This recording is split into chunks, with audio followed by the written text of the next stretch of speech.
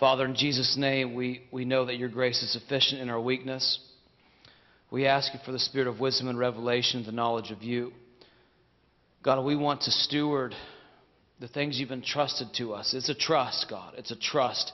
And we want to steward it in love and humility, but with boldness as well. So teach us to do that in love, in Jesus' name. Amen. So I just have a few things that were on my heart. You know, you come to a conference like this and you see a bunch of guys get up and, you know, a lot of times you'll come away thinking, what just happened? And, you know, you feel fired up and you're like, well, what do I do now? Especially if you're not necessarily, some of the things we've talked about, you may not be as familiar with them as others maybe who have been diving in to these things already. And so just to give you a few things, a few items that I pray would help us to learn to navigate this so that we can be faithful stewards of the things God is entrusting to us. Number one, I want to encourage people. Let's give ourselves a season to let the Holy Spirit detox us of doctrines and traditions that militate against the cross. Okay? We covered in 2 days just minimal appetizers. Okay? And my prayer is that God has used this weekend to stir hunger in people. And that's why for the last few years we've just been throwing things into what we call the grain bin, trusting that hopefully Jesus considers it quality enough grain to actually send the sheep there at times. Now, we won't know who most of those people are. You know, it's a web-based resource. And but I want to encourage you, whether it's through the resources we've posted on the DTN site, we've got all the way from classes to seminars to individual one-time teachings, books, things like that. I'm excited that John Harrigan's book, he's been chipping away at that, and hopefully, you know, we don't know the exact time frame, but he's working really hard, and he's doing it to make sure that he does it the way that the Lord wants him to do it. Excited for that when that comes out. But just giving yourself a season to step back. I don't know what that looks like in your own particular life situation. Set aside some consecrated time to let the Holy Spirit develop your antenna a little bit, if you will, to be able to discern doctrines that militate against the cross and doctrines that fuel a life of the cross. Okay? I'm not going to start going into those kinds of things right now. We've got lots. By the time you've maybe worked through some of the resources on the website, you'll get an idea of some of what those are. But for now, I just want to say, let the Holy Spirit lead you in that process and give you discernment. And, you know, the hour is urgent, and we really need to ask the Holy Spirit to show us what things we need to be feeding into ourselves in this time. Okay, there's lots of stuff out there. You go into a seminary library, you get on Amazon Books, there's tons and tons of stuff out there. But it's really important that you say, Holy Spirit, show me what to read and what not to read. And then when you're reading it, if you're reading it and suddenly this person he's starting to go and, wait a minute, the cross is, I'm seeing the cross. Oh, it's getting obscured. Oh, this chapter it's getting trampled on. And then there's a sprinkle here. Just we're asking the Lord to give us grace to really resolve to know nothing but Christ and Him crucified. And giving yourself time to let the world, worldview shifts take time.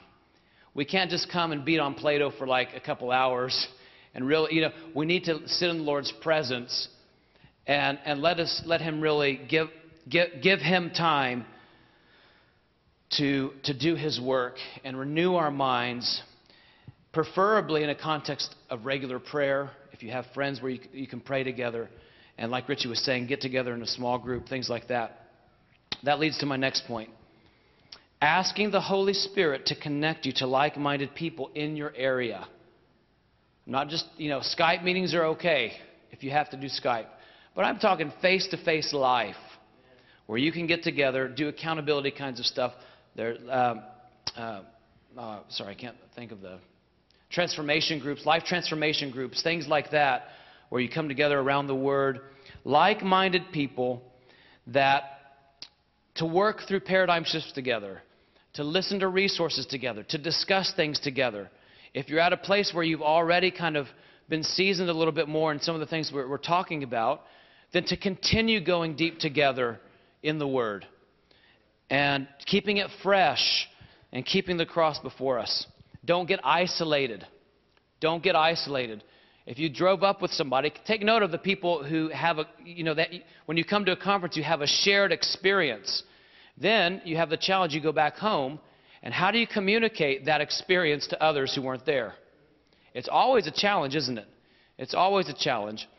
But the first step, you just take note of those who came with you and shared the experience with you, and stay together some, and ask the Holy Spirit to give you grace to communicate your experience in a way that's not elitist, that's not self-exalting, that's not like, oh, I got the one, that kind of thing. We want to have humility in it. But if something genuinely touched your heart, to be able to communicate it in a way where hunger is stirred in them as well.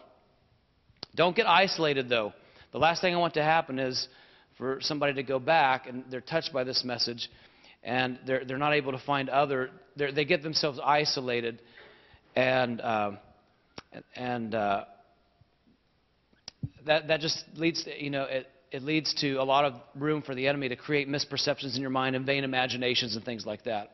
So I encourage you, find like-minded people in your area and do small groups together, discussion groups around the things we've been talking about. And I pray that the resources that we've been trying to produce would be a service to you in that, God willing. Be patient with yourself. Now, when you yourself are going through paradigm shifts, be patient with yourself. Okay?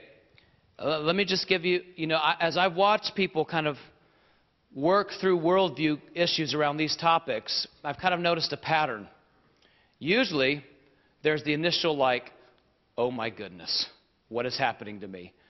And then you start going for 2 or 3 months, and you start to feel like, oh my goodness, I'm being unraveled. And it feels vulnerable. It feels a little insecure, like what's happening to me? And then, you kind of move into, I think I'm buying into this. This cross thing is real. The day of the Lord is real. I want to tremble. I want to readjust my priorities. And then you kind of move into, why didn't my pastor tell me this growing up? And why didn't these kinds of things. And you got to deal with some heart issues that are arising. And then the Lord says, well, I'm merciful towards your pastor. I want to pray for him, do the cross with him too, and so live the thing that I'm putting on your heart to do. And then you start forgiving them, and the paradigms are kind of settling in. And now, after about a year and a half, it's like, wow, this is starting to feel like a new normal for me. And during that, let me go back to that season where everything's kind of like being, you're kind of dealing with some of the hard issues that have been surfacing. Sometimes you may not even want to pray for pray for a sick person. Like, I'm not even going to pray for healing anymore. And the reason is because sometimes you may have heard, because the teachings you've heard on healing were so bound up in a theology or teaching that you're like, well, if that's what they're teaching, I'm just going to throw away healing too. But that's not what we want. We don't want you to throw away an expectation for God to heal. We just want people to get these different things lined up in a biblical framework that's going to sustain them over the long haul. Okay? And so things start to settle back in now, and you're like, wow, this stuff's normal to me. It's a new normal. I'm breathing the day of the Lord. I'm putting my hope in the resurrection more and more. The cross is, I'm feeling, wow, more freedom in my heart. The cross, I'm seeing the reason it has to be my only boast. And then suddenly, who God has made you to be in his body starts to blossom again. I'm an evangelist. Oh.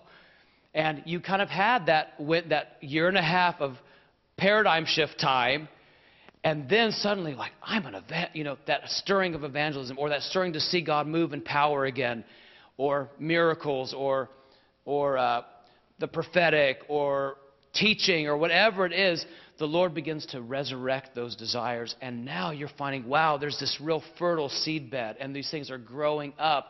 And now they're in a framework where they're going to grow up healthy. You're not going to start seeing healings. The likelihood of you seeing more healings in your ministry is not going to lead you totally astray into self-exaltation, and now I'm one of the healing guys, and all these kinds of things. You just pray for healing, and then when they're healed, you testify to the day. And then if they're not healed, you testify to the day. See what I'm saying?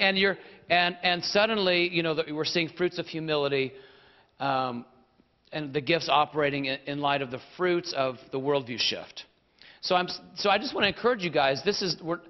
When you're working through these things, we're still believing God to do awesome things. We're still believing Him for these things. But give yourself some time to let the Holy Spirit, and that'll look like different times for different people, depending on where He's got you right now. All right. Now, number 4.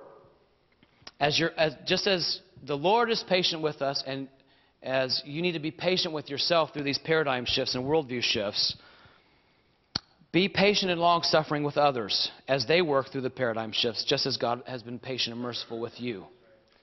Okay? Sometimes when the Lord begins leading us into something new and into another area of truth,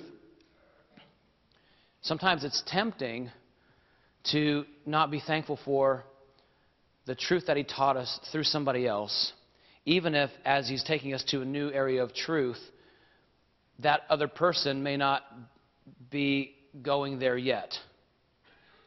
We still need to be thankful for what we received from that brother and sister. I mean, you know what? There's a lot. I'm really thankful for certain things I received from the charismatic world. I grew up in a tradition that never really believed God to do anything, okay, to actually heal anybody. And so I'm thankful that, I heard a couple teachings and I heard a couple testimonies while God actually healed somebody, and it stirred my faith, and we began to see God instruct us in that area. But then, as I continue in the Word, I'm listening to, like, they give a testimony on healing, and then I listen to them work through the Scripture on it, and I'm like, I'm thankful for that healing, and I want to believe God to do something, but man, I don't think that's what Peter meant. See what I'm saying? And I have to try to navigate that. I want truth, and I want to be thankful for the thing I received.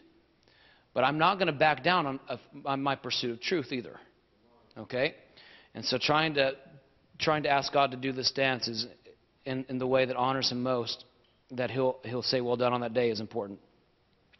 So we want to be patient and long-suffering with others. And there have been many times where I've been in a church meeting and I'm listening to somebody speak, and I'm kind of churning on the inside. I'm like, man, that's not the gospel. Okay? And you're churning on the inside, and you're feeling that burning in your heart, not just because, we want to move from it being just a matter of who's right and wrong. We want it to be a matter of the truth sets people free.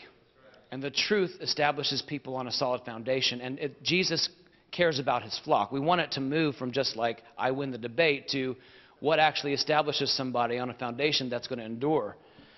And so you're feeling those tensions in you. And then sometimes prideful thoughts start to come, and self-exalting thoughts start to come, and you start to feel angry, and this. And some of it might be like, man, we do need to have zeal over this. But then there's been so many times where the Lord's tapped me on the shoulder and said, let me take you 3 years back, or let me take you 2 years back to where you were at this time. And suddenly you remember, my goodness, you remember some of the things that were coming out of your mouth at the time. And the Lord shepherded you through it in patience. And suddenly that zeal for truth is coming together with a long suffering that God's trying to produce in us. And Jesus carries those things in himself. And so we have to trust that, as difficult as it is sometimes, that he can bring us to a similar place. I don't know what that looks like perfectly, but I'm asking him for it. So we're asking God for grace to love truth and people at the same time. Okay?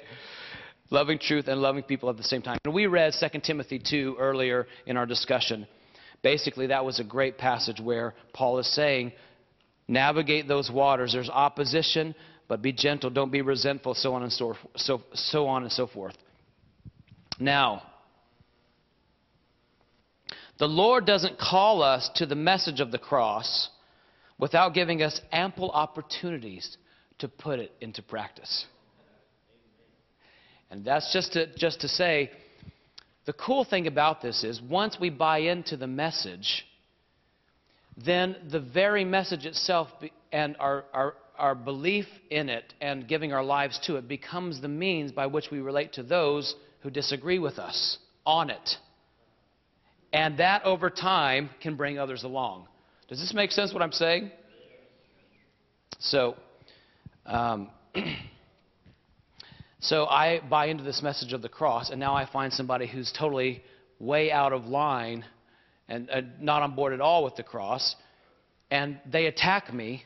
Well, if my message is the cross, how am I going to respond? In patience, in kindness, in love. God, by the power of the Holy Spirit, obviously, it's assuming the power of the Holy Spirit.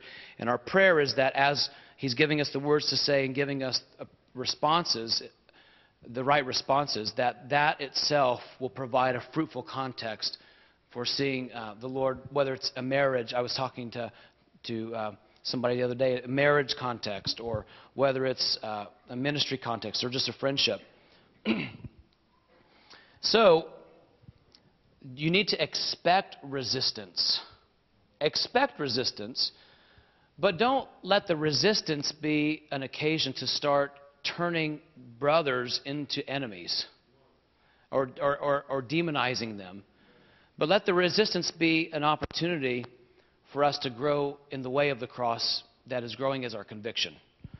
And so let the resistance be an opportunity to let the Holy Spirit use the awkwardness, the elephants that are in the room, obviously, that creates awkwardness. The awkwardness, the resistance to mold you into the very message he is stirring in your heart. Okay? And so I'm just going to, real quick, you don't need to turn there, I'll read it out loud here. John 6, we know the story of the feeding of the 5,000, and then Jesus gets into this whole discourse about eating his flesh and drinking his blood. People are like, what is this man talking about? And he doesn't have any problem just letting them wrestle with it. Okay? And then it says in verse 60, on hearing it, many of his disciples said, this is a hard teaching. Who can accept it? Aware that his disciples were grumbling about this, Jesus said to them, does this offend you? What if you see the Son of Man ascend to where he was before? The Spirit gives life, the flesh counts from da-da-da-da-da. Yet there are some of you who do not believe. And then he goes down, he says, verse 66, from this time many of his disciples turned back and no longer followed him. Do you want to leave too? You do not want to leave too, do you? Jesus asked the 12. Simon Peter answered him, Lord, to whom shall we go? You have the words of eternal life. And so even Jesus knew that there would be offense. And we want to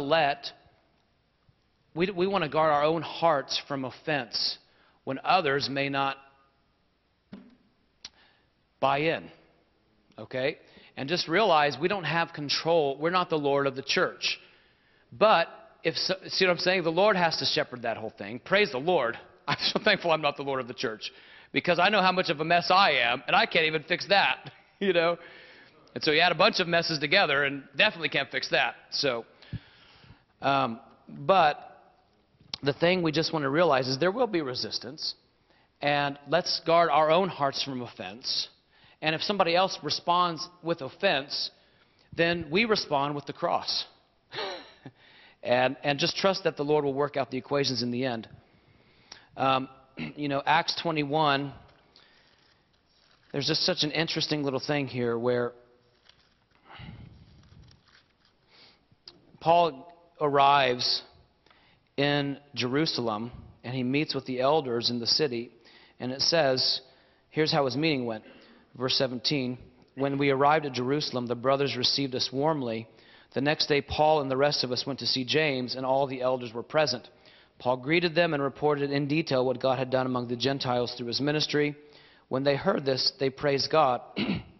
Then they said to Paul, "You see, brother, how many thousands of Jews have believed, and all of them are zealous for the law.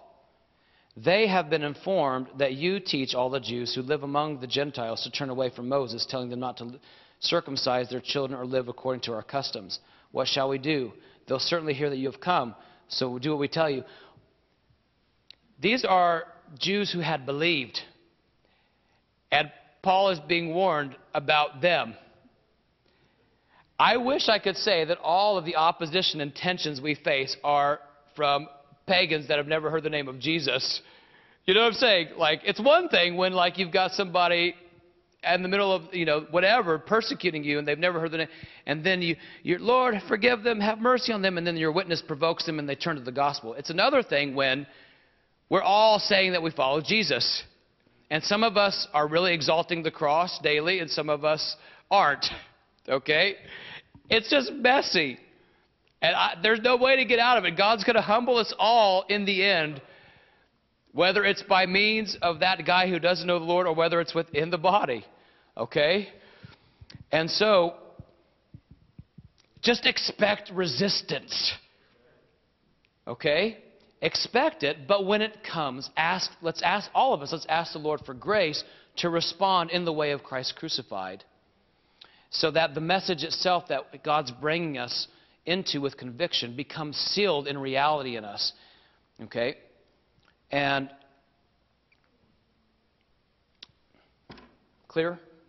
Everybody picking up what I'm putting down? All right. Number 7.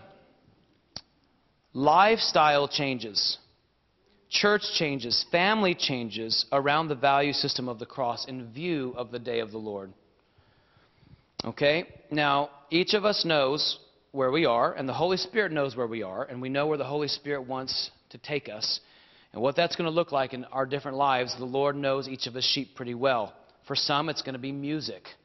What music probably has a little too much garbage in it that is not going to strengthen your spirit around the cross of the day of the Lord. For others, it might be movies. I heard, who's heard of Rhonda Calhoun? My wife went to a women's conference taught by Rhonda, and she asked an amazing question about just the issue of, like, movies and things. She said, "How much poop do you need in the brownies before you choose not to eat it?" And that's just, that's a vivid image, but that's what sin is. Sin is, it's disgusting to the Lord. And how much do you need in the movie before you decide it's not worth it? Okay? And again, all of us have certain movies and songs that have enriched us, but we just need to make sure that they're enriching in the Lord's eyes. And I found that in my own life that over the years, by the mercy of God, my standards have gotten higher as He's brought more and more conviction. Okay? And we don't even, in our family, we don't even have a TV anymore. We just got to the point where we're like, I am not going, the commercials and the constant bombardment to things that I think they tell me I need to be happy, and then the constant, it's just, you know what I'm saying, the commercials, just that, especially young men, whatever, just the visual things, So you just got to ask those questions and say, "Lord, what does it mean to bump it up a notch, my lifestyle?" And relating to people in mercy is a part of lifestyle, trying to get to that point when you're you're sitting there you're at McDonald's, and it's obvious that the person that's serving you is a homosexual, right? And all the indications and the Holy,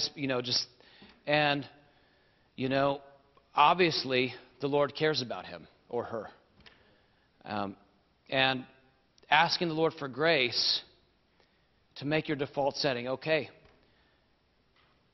that person is no less a sinner, or no worse a sinner than me.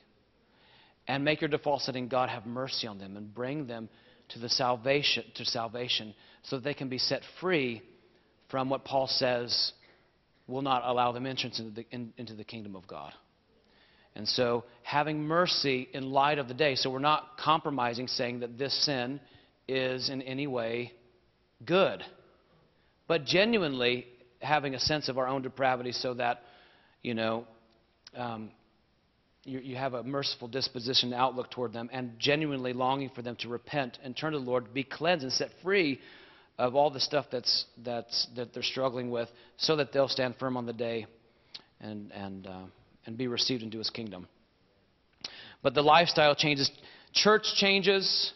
I mean, if you're leaders and you buy into this message, we need to pray for you that communicating it to the flock and bringing them along, building the way we build, letting it flow out of a value system of the cross and the things that are valued, not the flashy big boom, that sometimes we say is needed to be relevant is sometimes the most irrelevant. See what I'm saying? And, I'm not trying to promote one particular model of church or the other. You can have one form of church, a traditional church, and they form their life around the cross. And you can have a traditional church that doesn't. And you can have smaller home churches that develop their life around the value system of the cross, and those that don't. Okay? The point is asking the Holy Spirit in light of what His particular calling is on your church to show you what it means to develop a culture of the cross in that context. Okay? So we're trusting the Holy Spirit to lead us into the application of these things. Family changes, whatever area it might be, we really need to get our priorities straight in this hour. Okay, this is not the time where we want to just kind of be straddling the fence. We really need to ask the Lord to show us what it means to get our priorities in order. Number 8,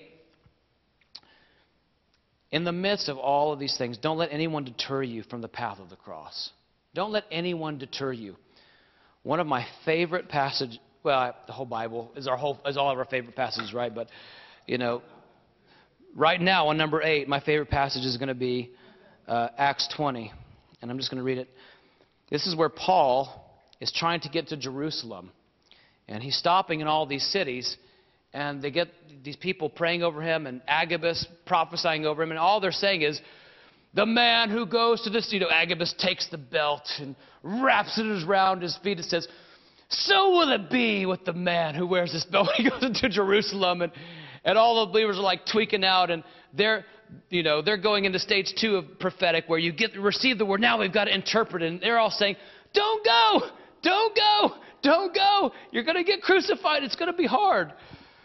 And Paul, here's what he says. He says, and now, compelled by the Spirit, that the Spirit was compelling him to the cross, not away from the cross. Now, compelled by the Spirit, I'm going to Jerusalem, not knowing what will happen to me there. I only know that in every city the Holy Spirit warns me that prison and hardships are facing me. The Spirit is warning him to strengthen him to go through it, not to sidestep it and go around it. However, I consider my life worth nothing to me, if only I may finish the race and complete the task the Lord Jesus has given me, the task of testifying to the gospel of God's grace.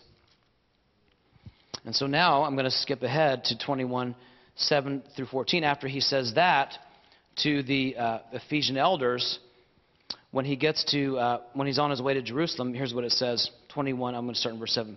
We continued our voyage from Tyre and landed at Ptolemais, where we greeted the brothers and stayed with them for a day. Leaving the next day, we reached Caesarea and stayed at the house of Philip the evangelist, one of the 7.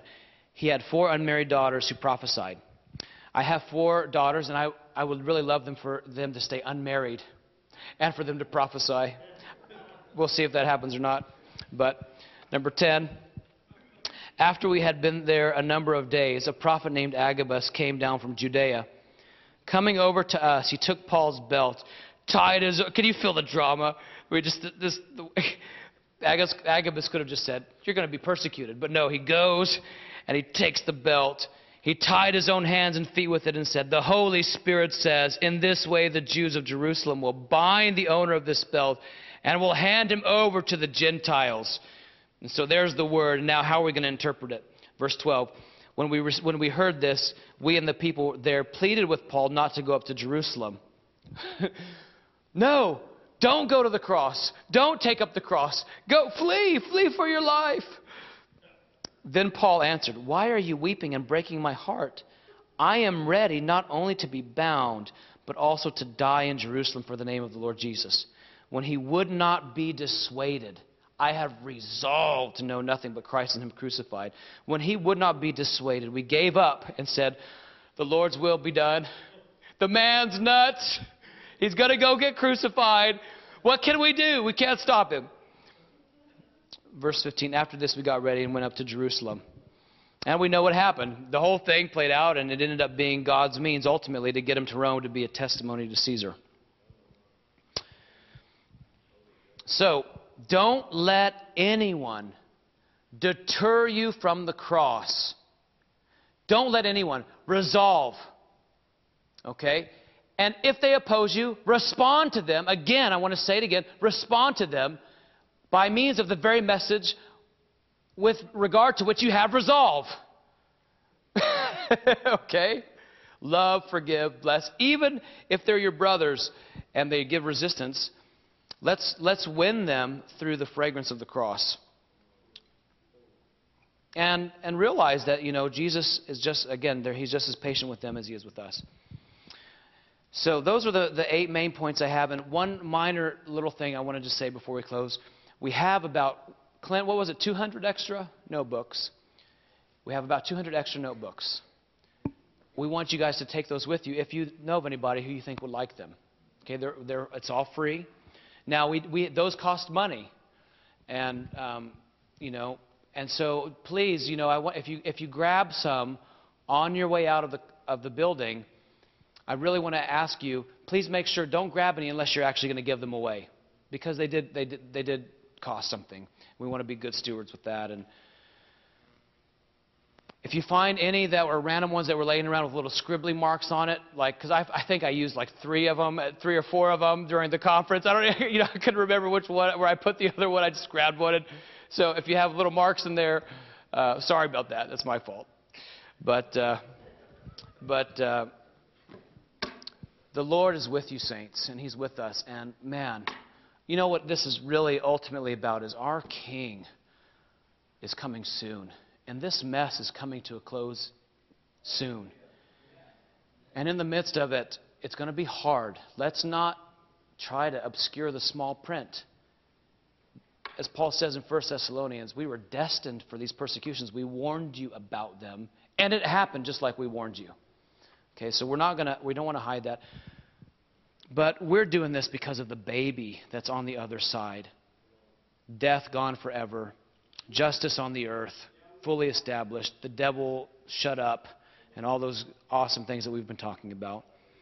And so as you guys go and you carry your own crosses in the context of wherever you go, keep the joy set before you. Let's pray. Father, we just are in awe of your leadership. We love you. We thank you for your kindness and your meekness, your long-suffering towards us. God, we tremble in light of the day, and at the same time we rejoice at your great mercy towards us, a righteousness from you, not of our own. This is our only boast in light of our only hope. Father, I ask in Jesus' name that all of these sheep that you love so much, that you laid down your life for, you are the good shepherd. God, those that might have listened in through the web stream, others that were here in person, God, we're asking that not a single one would be lost in the days that are coming. Not a single one would be lost. That you would anchor your people in a solid foundation for the last days. We trust you, and we love you, and we look to you, our great high priest, in the order of Melchizedek, and we're asking you, King of Salem, King of righteousness, by the power of your indestructible life, see us through faithfully to that day in the way of Christ crucified, we ask in Jesus' name. Amen.